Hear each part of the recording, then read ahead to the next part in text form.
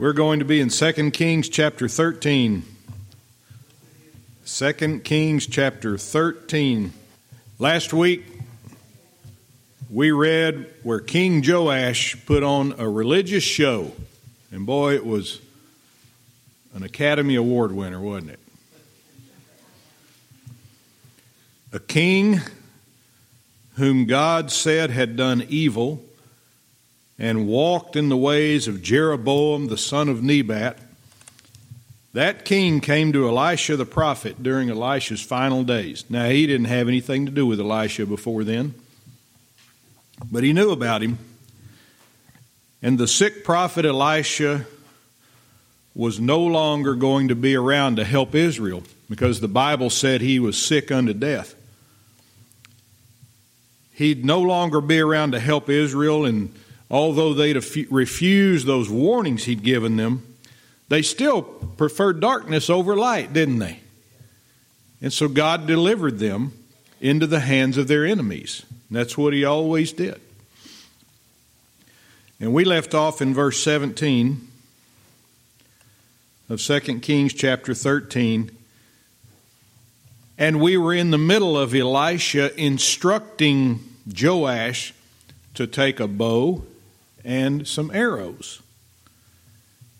And during this, Elisha put his hand on the bow with Joash's hand. So let's go ahead and read verse 17 again and continue learning from it. And this is Elisha speaking to King Joash. And he said, "Open the window eastward." And he opened it. Then Elisha said, "Shoot." And he shot. And he said, "The arrow of the Lord's deliverance and the arrow of deliverance from Syria. For thou shalt smite the Syrians in Aphek till thou have consumed them."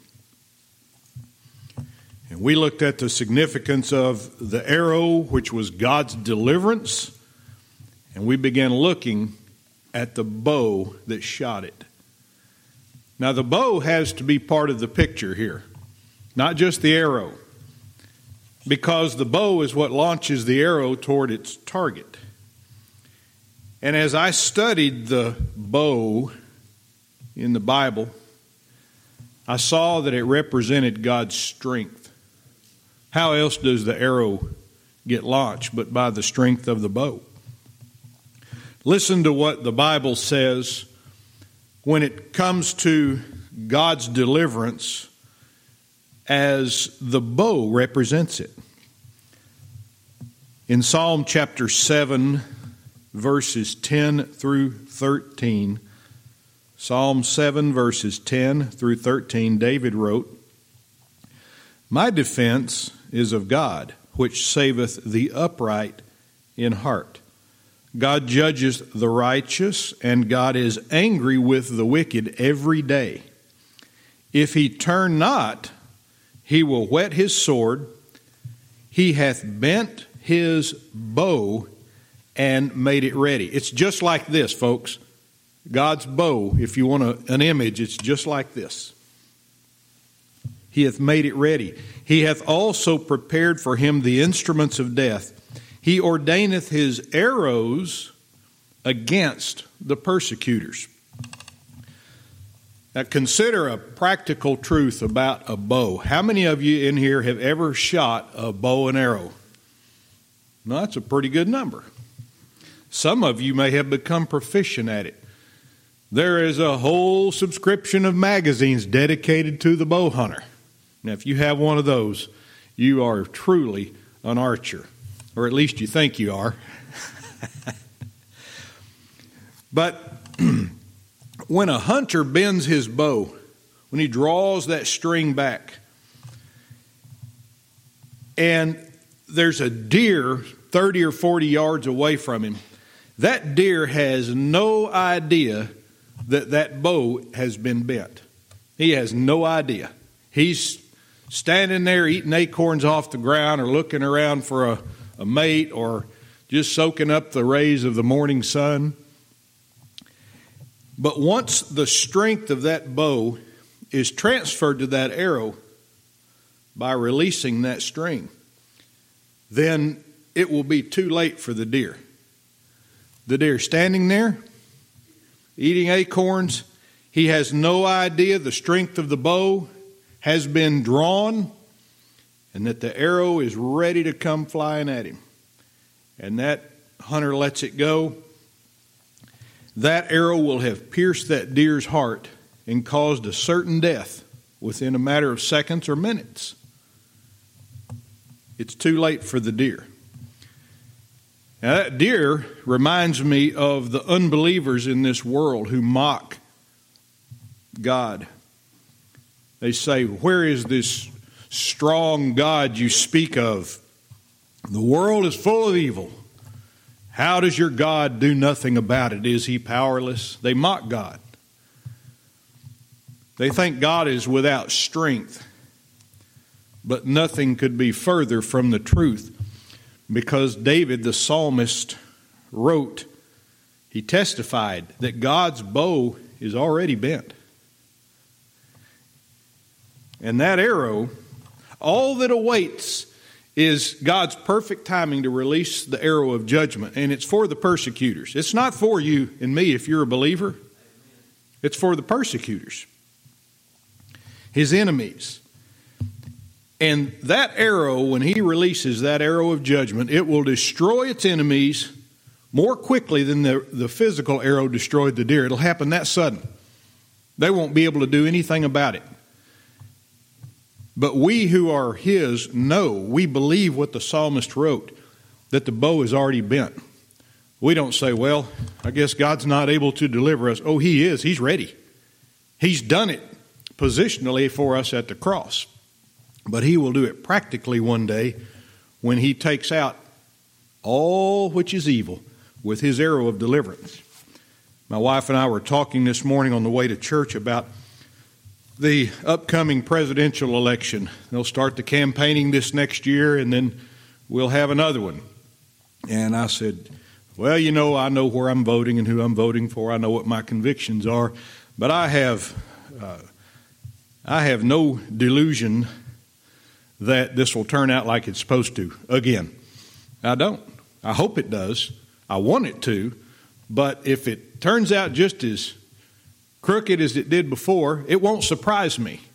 Because God's allowing this country to go through what it needs to go through. This country, by and large, minus God's people, have not just turned their back on God, they just don't believe in him.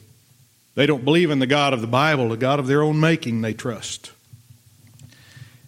And we who are righteous, though we'll suffer physically from the effects, we don't draw our strength from what happens in this country, whether it's good or bad. It's what God does for us. God's our deliverer, and he's going to take us out of this one day. So it's going to be a rocky ride, but we know God's bow is drawn. The unbeliever, the mocker, says, no, it's not. The fool has said in his heart, there is no God. 2 Peter chapter 3 and verse 10. 2 Peter 3 and verse 10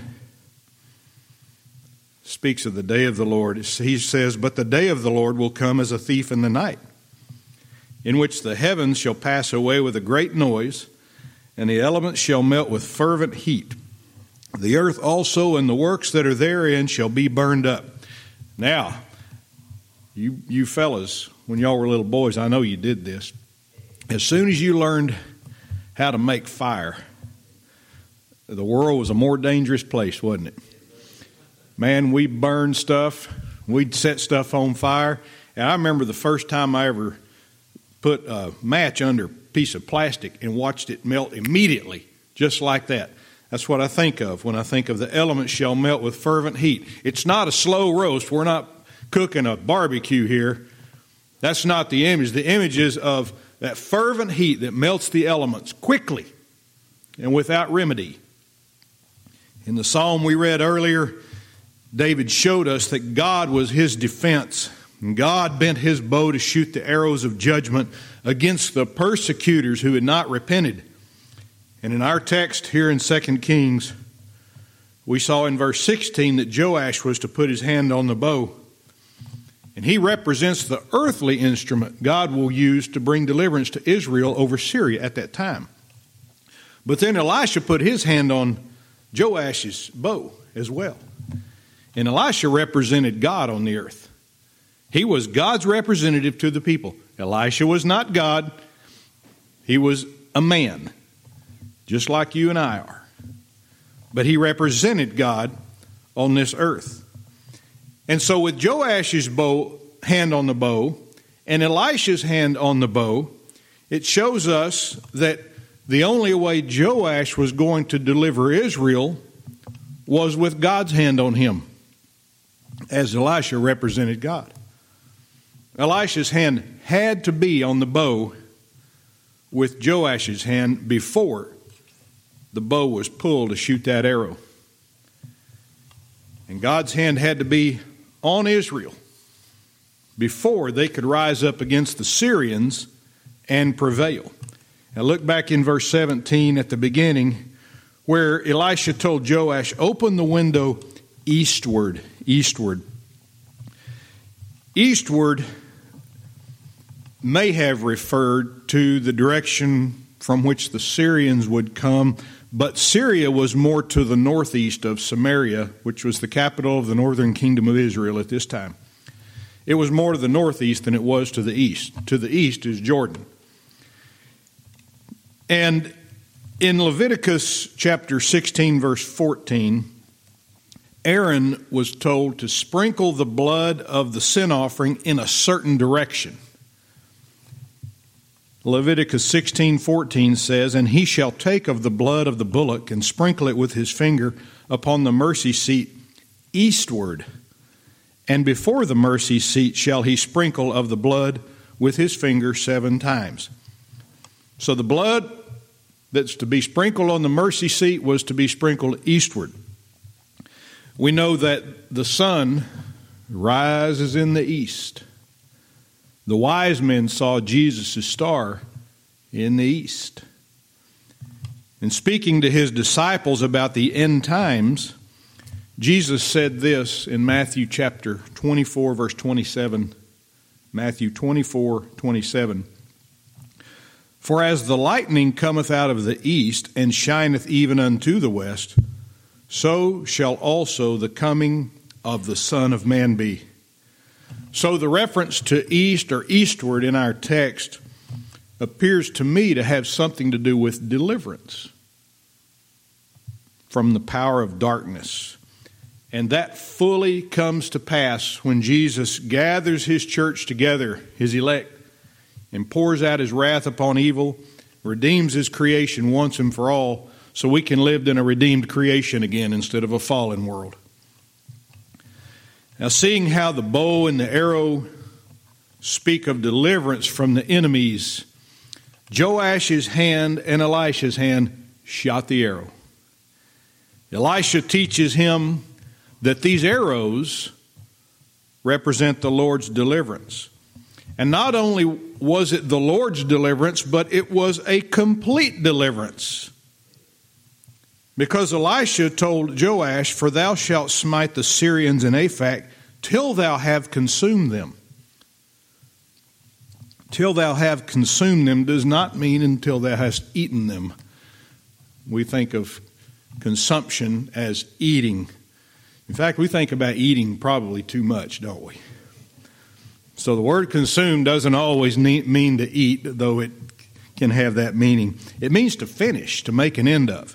Now that's what happens to your plate when you consume your food. You finish it. And I'm a plate finisher. I like to finish everything on my plate, and if there's a piece of bread and a little bit of egg or gravy, it's getting sopped up. So we don't have to wash off a whole lot of things. That's just the way I was brought up, to treat every meal like it was my last, because the way I lived when I was younger, it certainly could have been. Elijah showed Joash the connection between the bow and the arrow, particularly the arrow, and the Lord's deliverance. And that arrow should have made a strong impression on Joash. As he beheld it, he should have thought, boy, this is more than just an arrow. This is an object lesson. God is teaching me something about his deliverance. But Joash was shallow. He walked in the evil ways of Jeroboam, the son of Nebat. And you're going to see that this arrow, this lesson about God's complete deliverance over Syria, didn't really take with Joash. Verse 18, look with me now. And he, that's Elisha, said, take the arrows, and he took them. And he said unto the king of Israel, smite upon the ground.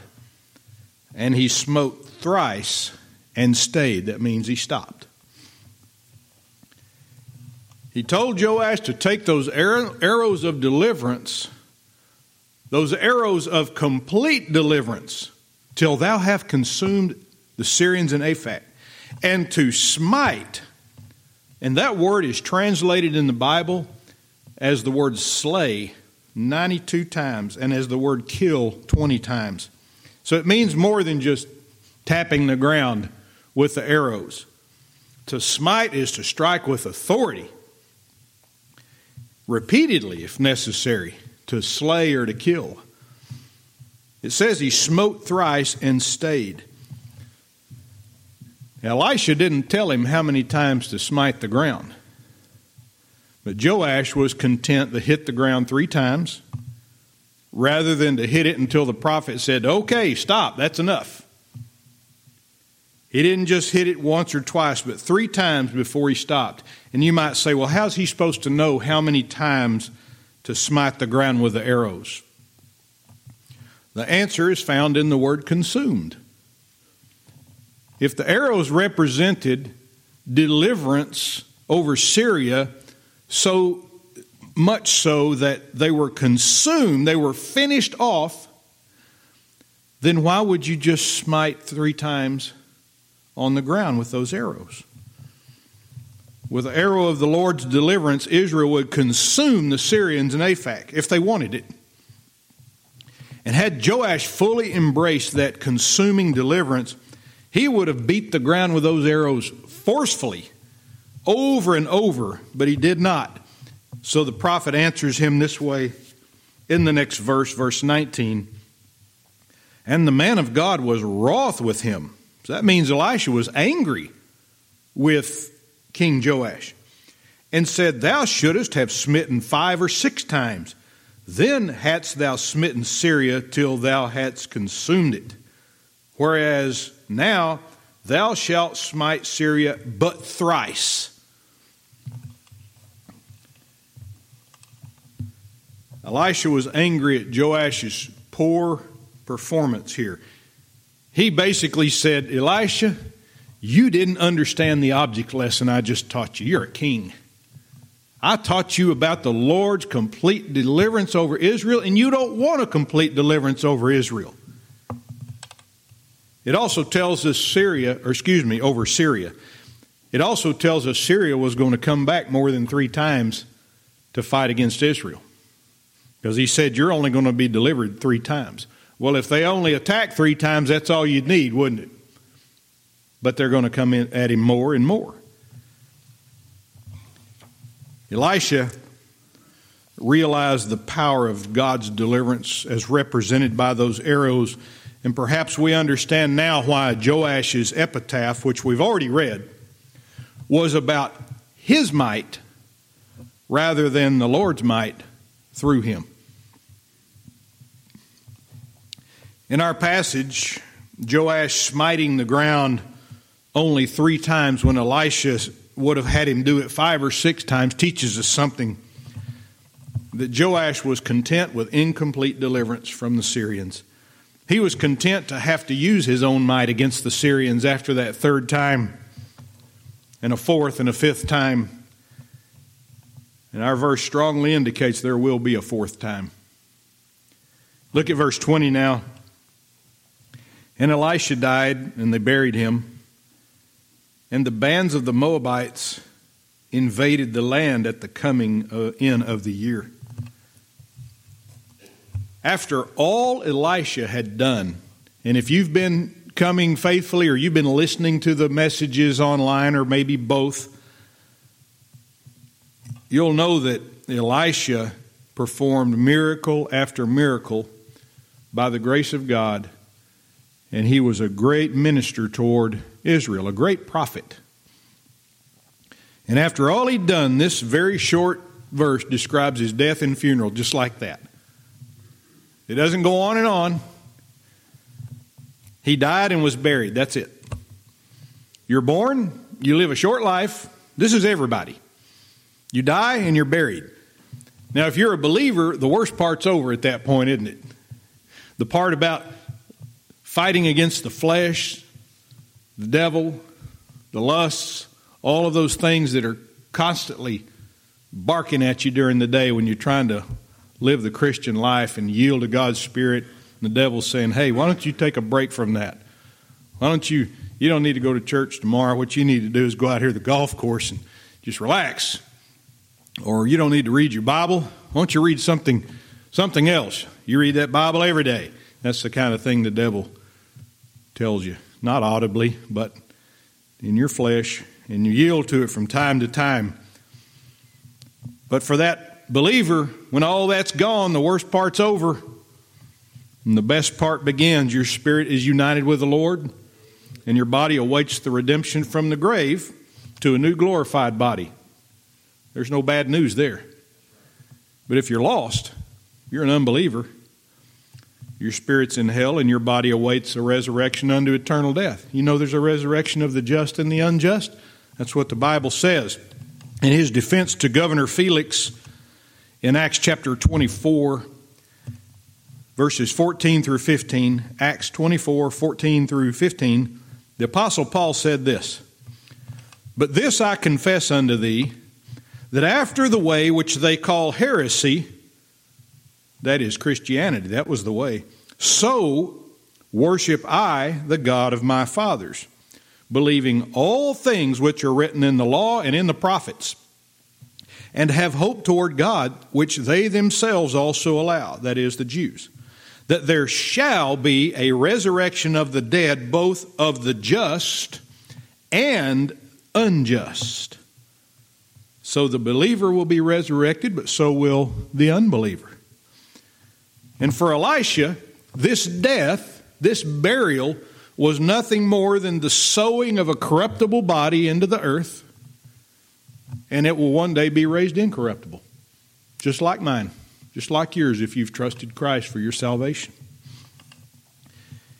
And back in verse 20 it says, after Elisha's death, "And the bands of the Moabites invaded the land at the coming in of the year."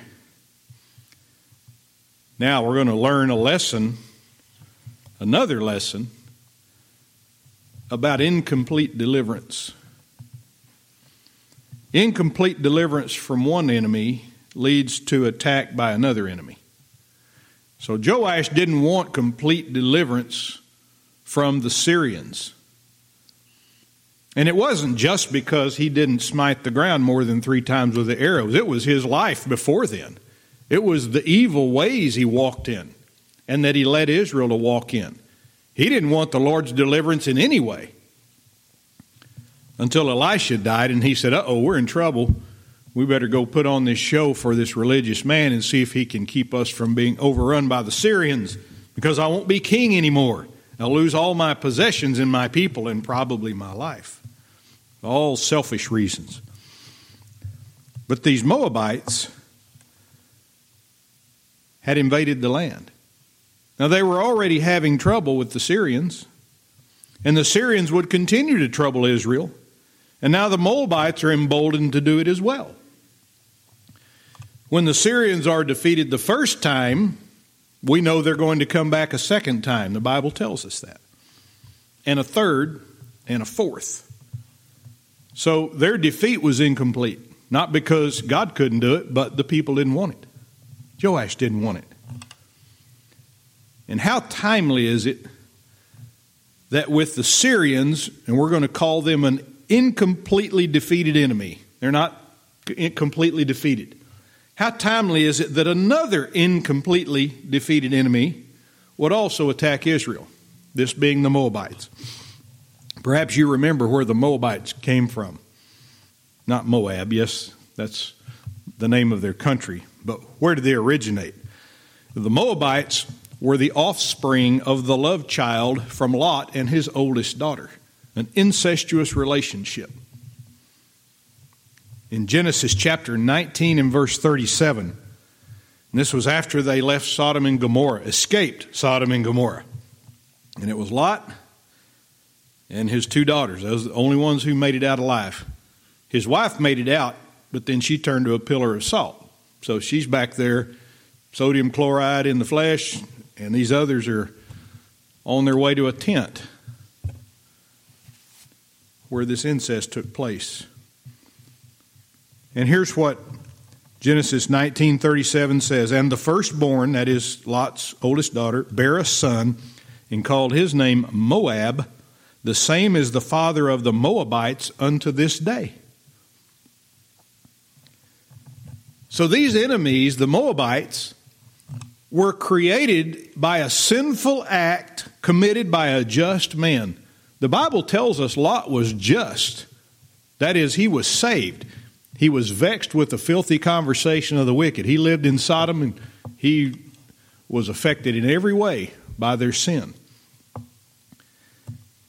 And now the Moabites have been fathered by this illegitimate union between a father and an oldest daughter.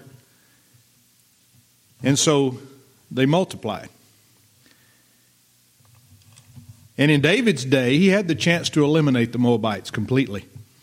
But in 2 Samuel chapter 8, verse 2, we read that David killed 2/3 of the Moabites, but he left 1/3 of them alive to be his servants.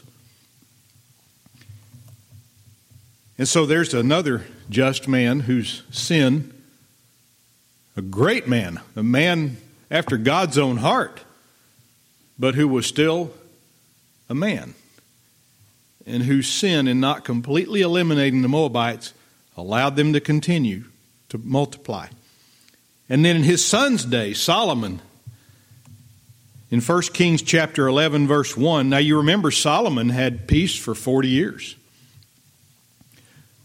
But because of his sin, after that, there would not be peace. And in 1 Kings 11:1 it says, "But King Solomon loved many strange women." Together, boy, we've been learning about the strange woman on Wednesday night that Solomon wrote about. He knows how this affects people. He loved many strange women together with the daughter of Pharaoh, women of the Moabites, Ammonites, Edomites, Zidonians, and Hittites.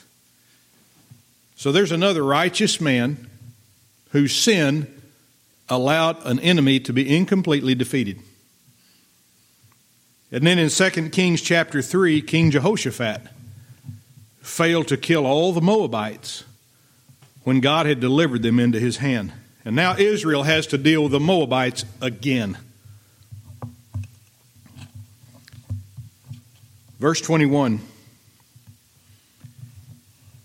"And it came to pass, as they were burying a man, that, behold, they spied a band of men, and they cast the man into the sepulchre of Elisha. And when the man was let down and touched the bones of Elisha, he revived and stood up on his feet." Okay, there's a lot in that verse, so let's take it very slowly. First of all, in verse 21, a burial was taking place, or it was about to take place. But the Israelites saw a band of men, and we can presume, I believe, based on what was in verse 20, that those men were Moabites. The band of men were Moabites. So they were up to no good. They were looking for trouble. And the Israelites didn't want to hang around and fall into the hands of the band of these men. So instead of going on with their burial and finding a sepulcher to put this dead man in, they just cast him into one that was already occupied, the same one where Elisha was buried. And that dead man's body touched Elisha's bones. So what does that tell us about how Elisha was buried? You might think, well, they just threw Elisha's body in a hole and didn't even cover it with dirt. How else could a dead man touch the bones of Elisha? Well, the sepulcher was apparently covered by a stone rather than dirt. Not every grave, not every sepulcher or burying place is like we imagine in our cemeteries out here.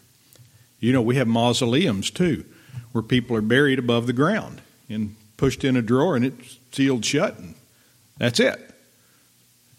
Some people in other countries burn the dead person's bones in a big funeral pyre, and that's the way they do it. But in these days that we're reading about, in this part of the world, it was very common to bury someone in a sepulcher, putting them in a hole or a cave or some void in the ground or in a hillside and rolling a rock up against it. We'll give you some Bible for that and why I think that's the case here.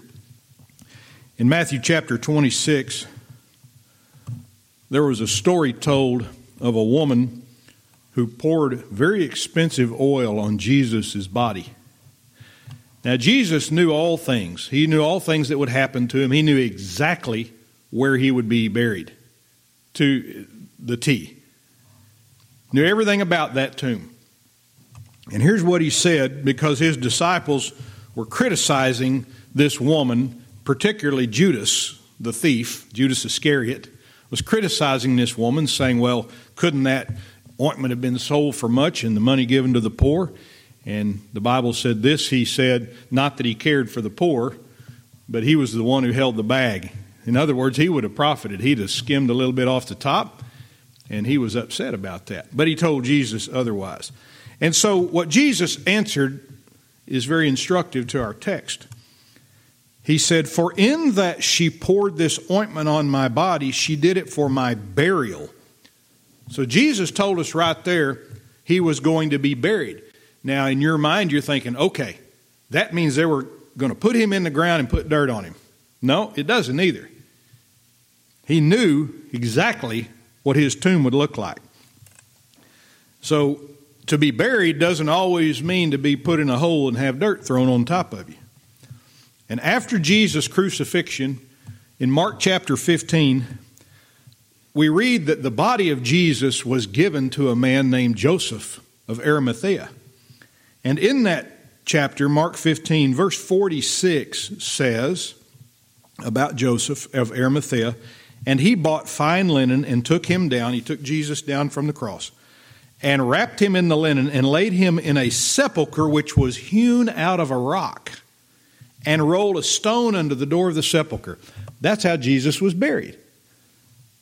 So it seems that Elisha was buried in that kind of tomb, which would have made it possible for the body of a dead man to touch Elisha's bones. All right, back to our text in 2 Kings 13. And look in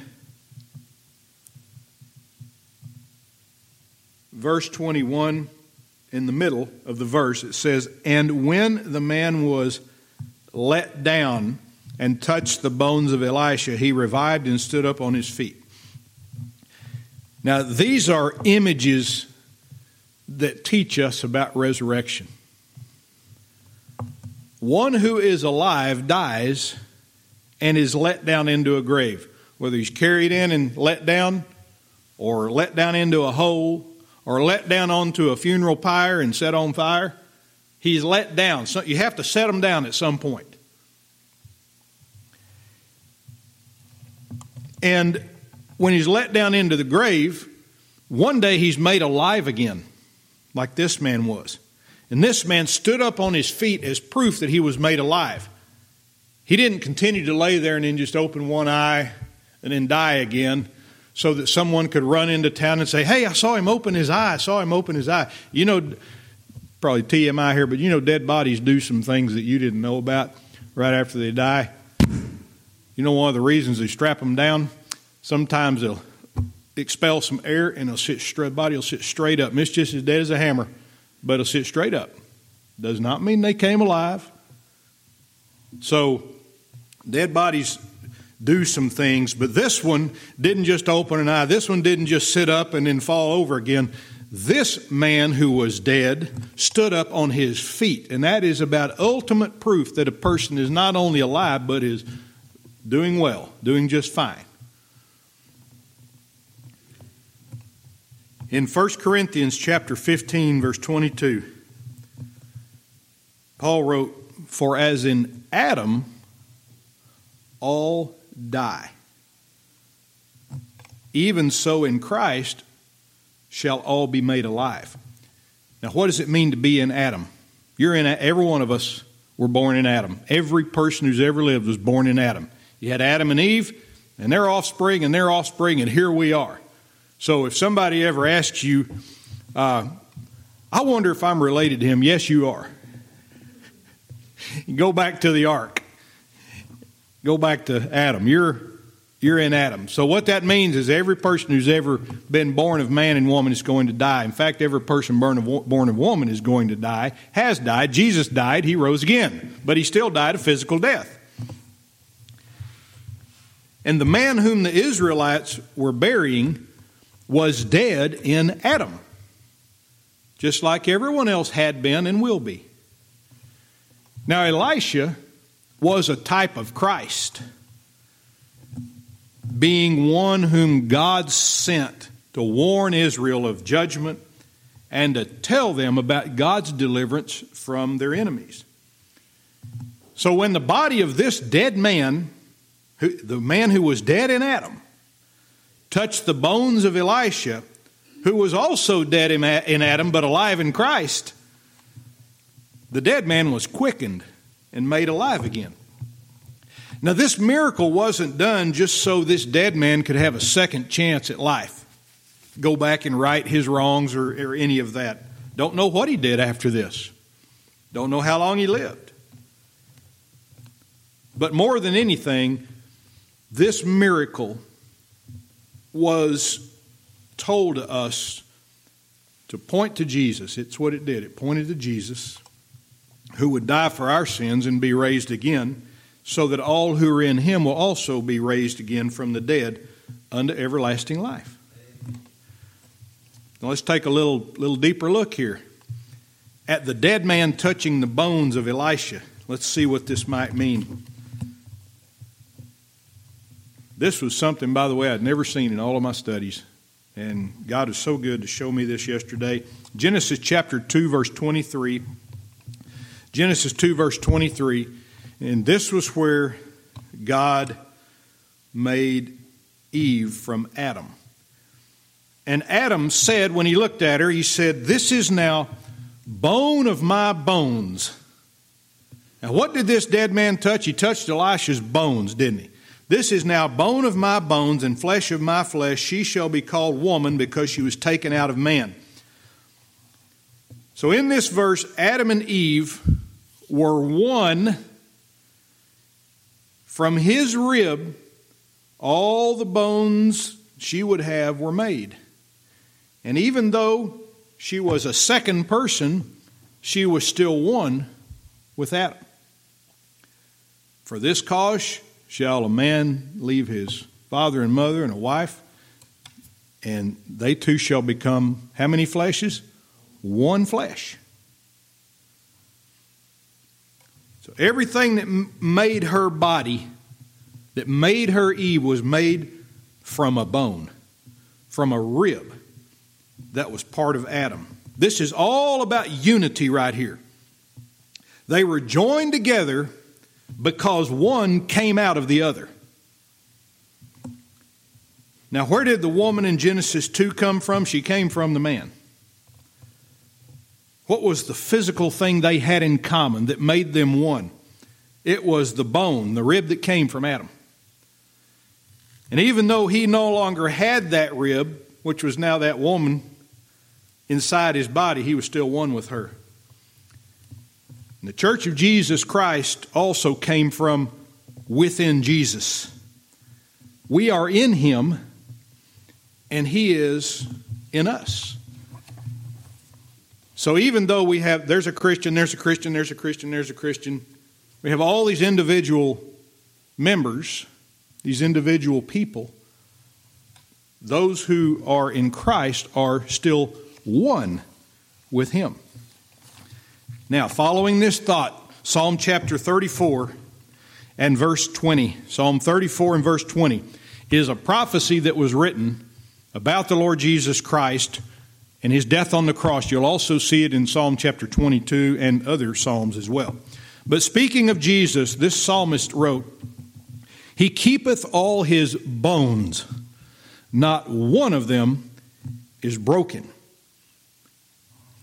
Now you go forward to John chapter 19, verse 32 and 33, where Jesus is on the cross. He's dead.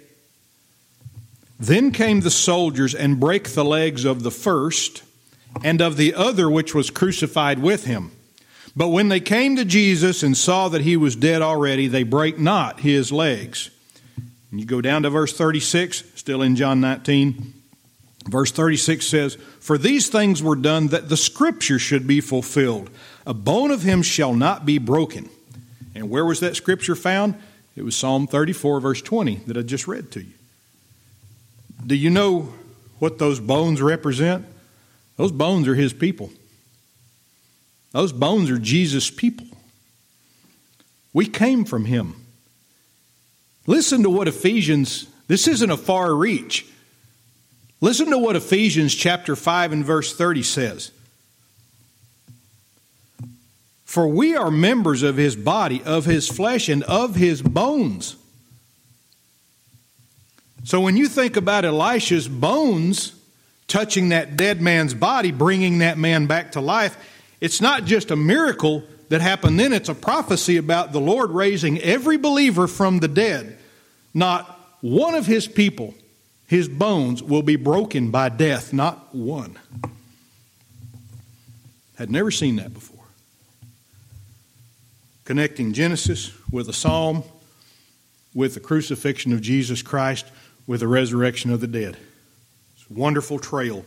That's that scarlet thread runs all the way through the Bible. Now verse 22. But Hazael, king of Syria, oppressed Israel all the days of Jehoahaz. Now this verse goes back to before Joash's reign. You remember these last few verses we've read actually happened when Joash was alive. And so even though he's dead, and then we read about these things, these what you might call the obituary, just a snapshot of something that happened in his life. Now we're going back even before him and being reminded that in his father's day, when he was on the throne, that Syria was his foe too. And then they were Joash's foe, and they will be the enemies of the next king as well.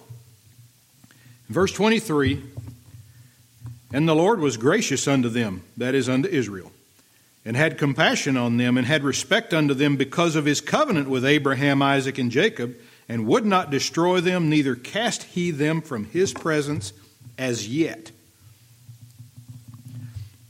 So this verse reminds us that God sent Israel a Savior to deliver them from the Syrians during Jehoahaz's reign. We already studied that.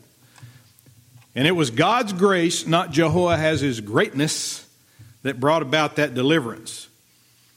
Because it said, And would not destroy them, neither cast he them from his presence as yet. And this is another demonstration of God's long suffering toward his people. And it reinforces what we learned about God having his bow bent, ready to execute judgment. And next week we'll pick up with verse 24 and continue the study. Let's pray. Father, we're very thankful for the truth that comes from your word. Thank you for teaching me so that I can teach someone else what you've given me. You've put it in the basket, told me to pass it out, and I'm thankful that you helped us to do that today. Now I pray that as we go from this place, we'd meditate upon this truth, not forget it, not set it aside in favor of what the world says about it, but to meditate upon it, to make it part of our daily walk, that we may look forward to that resurrection and not be swallowed up with overmuch sorrow for what's going on around us today in this wicked world. We pray it in Jesus' name.